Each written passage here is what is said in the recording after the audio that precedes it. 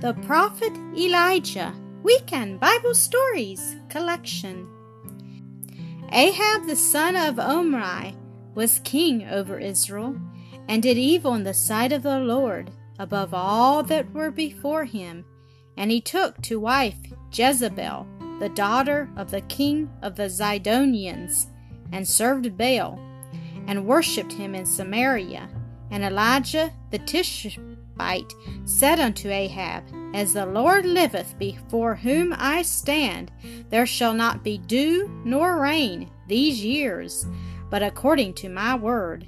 And the word of the Lord came unto him, saying, Get thee hence, and hide thyself at the brook Cherith, that is before Jordan, and thou shalt drink of the brook. And I have commanded the ravens to feed thee there. So Elijah went and did according unto the word of the Lord, and dwelt by the brook Cherith. And the ravens brought him bread and flesh in the morning and in the evening, and he drank of the brook. And after a while the brook dried up, because there had been no rain in the land. And the word of the Lord came unto him, saying, Arise, get thee to Zarephath, which belongeth to Zidon. Behold, I have commanded a widow woman there to sustain thee. So Elijah arose and went to Zarephath.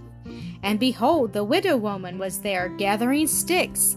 And he called to her and said, Fetch me, I pray thee, a little water, that I may drink, and a morsel of bread.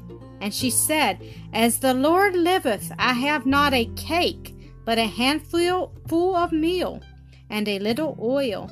And behold, I am gathering sticks, that I may go in and dress it for me and my son, that we may eat it and die.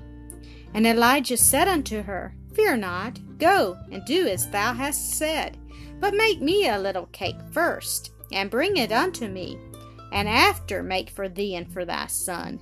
For thus saith the Lord, The barrel of meal shall not waste, neither shall the cruse of oil fail. And she went and did according to the saying of Elijah, and she and he and her house did eat many days. And the barrel of meal wasted not, neither did the cruse of oil fail, according to the word of the Lord.